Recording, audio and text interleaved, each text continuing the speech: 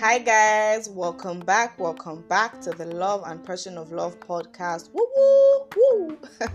I'm still your host Nishola, and I hope you guys are having a great week, and I hope you've listened to my last episode, because if you haven't, go be careful. I express you go.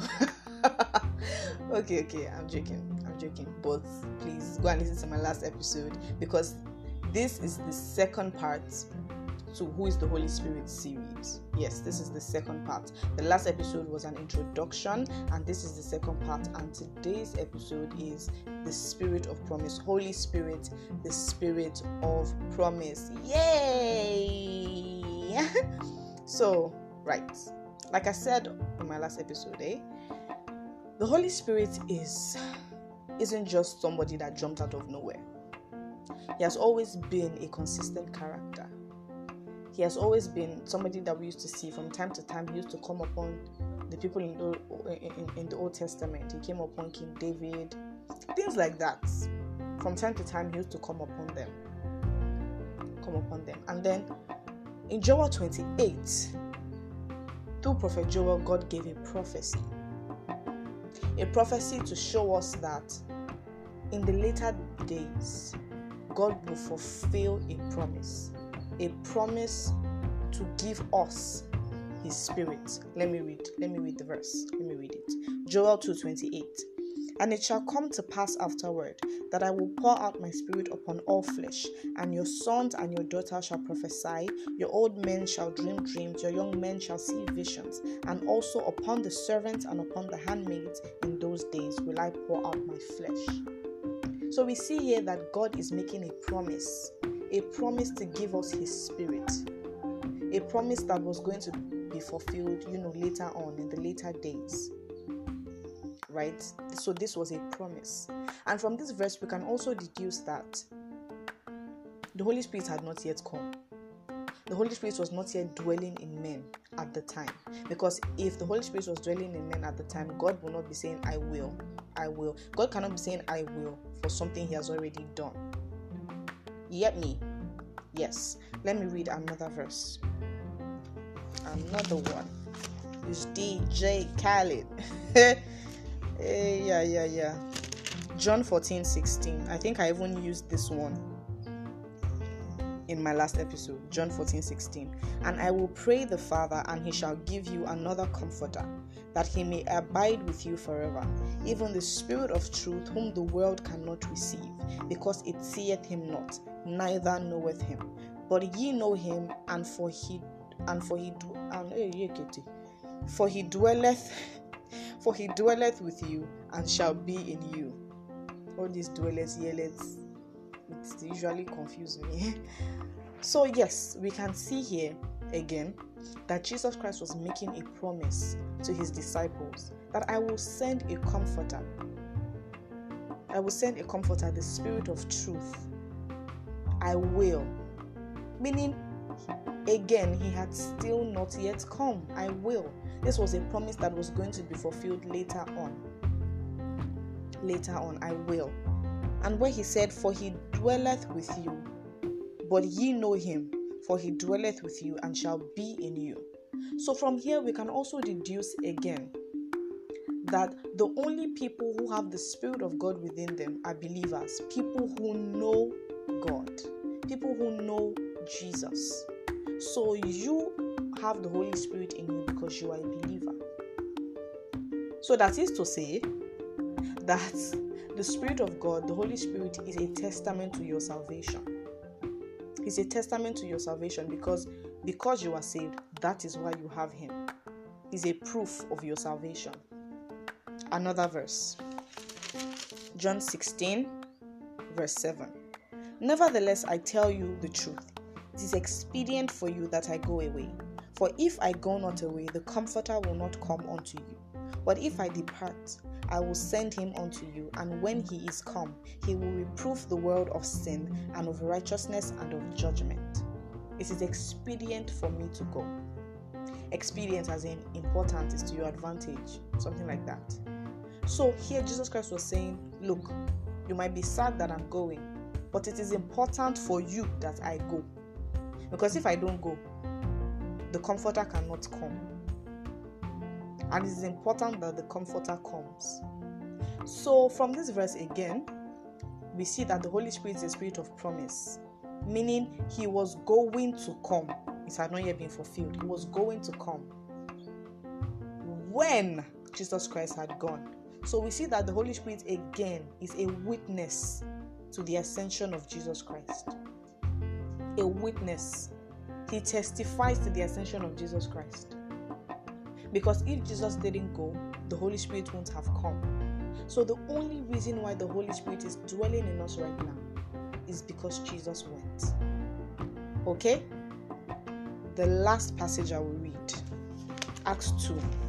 So I won't read everything, so let me just give you a background. So this was in the upper room when all the disciples were in the upper room during the day of the Pentecost, and they were all together and the Holy Spirit came upon them and they began to speak in other tongues and and then the people who were listening to them outside, and it was sounding like they were speaking in those people's different languages, right?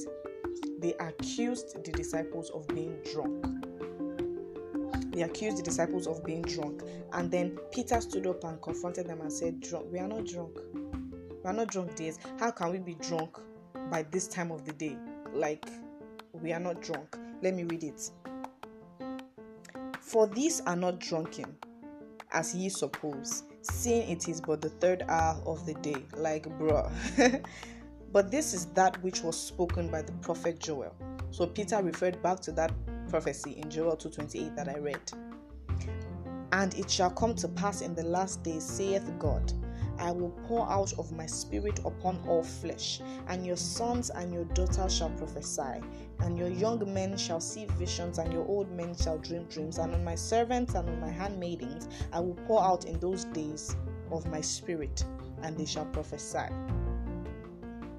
So you see, Peter referred to that prophecy in Joel, saying, we are not drunk. What is happening here is just a fulfillment of that prophecy.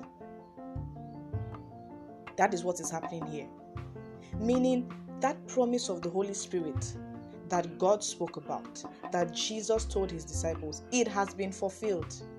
It has come. The Holy Spirit has come. The Holy Spirit is here. That prophecy has been fulfilled. Glory to God. So we, as believers, we are partaking in the fulfillment of that prophecy. We are partaking in it, in that now that we are believers, the Holy Spirit is dwelling in us also.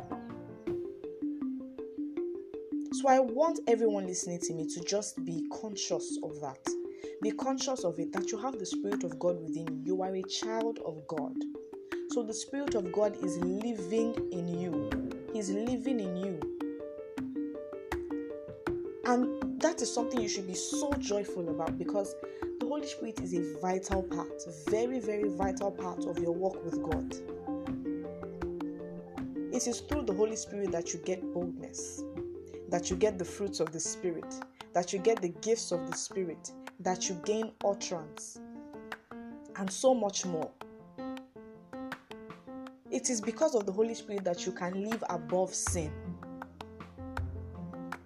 So involve the Holy Spirit in your walk with God. You cannot do this walk with God on your own.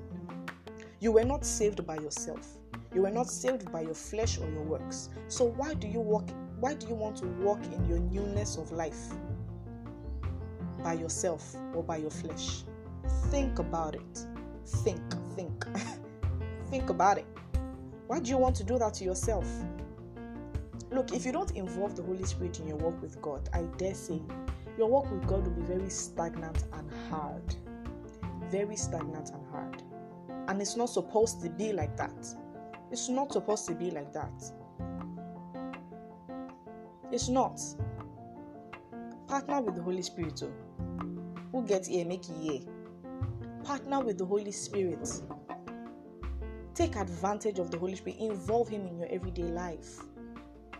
The Holy Spirit knows all things. He teaches all things. He guides you into all truth. You have him in you. So why do you want to be confused? Why are you confused? Why do you want to remain confused? Why?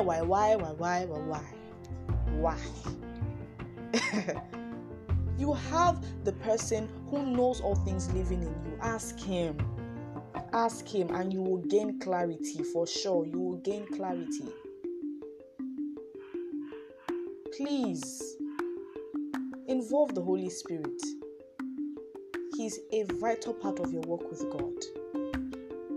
He helps you live above sin. He helps you walk in that newness of life. He helps you walk in the fullness of your identity in Christ. Involve him. Be conscious of the fact that you have him. I know that you have him for sure because you're a believer. Okay, guys? So yeah, that will be all for today's episode. I hope you guys understood everything I said. Please go back to those passages, read them, meditate on them, understand them even more. Know that God loves you. Know that you have the Holy Spirit within you. Be conscious of it. Take advantage of it. Partner with him. And you will see how your walk with God will flourish. Alright? Thank you very much for listening. I love you guys. Until next time, bye.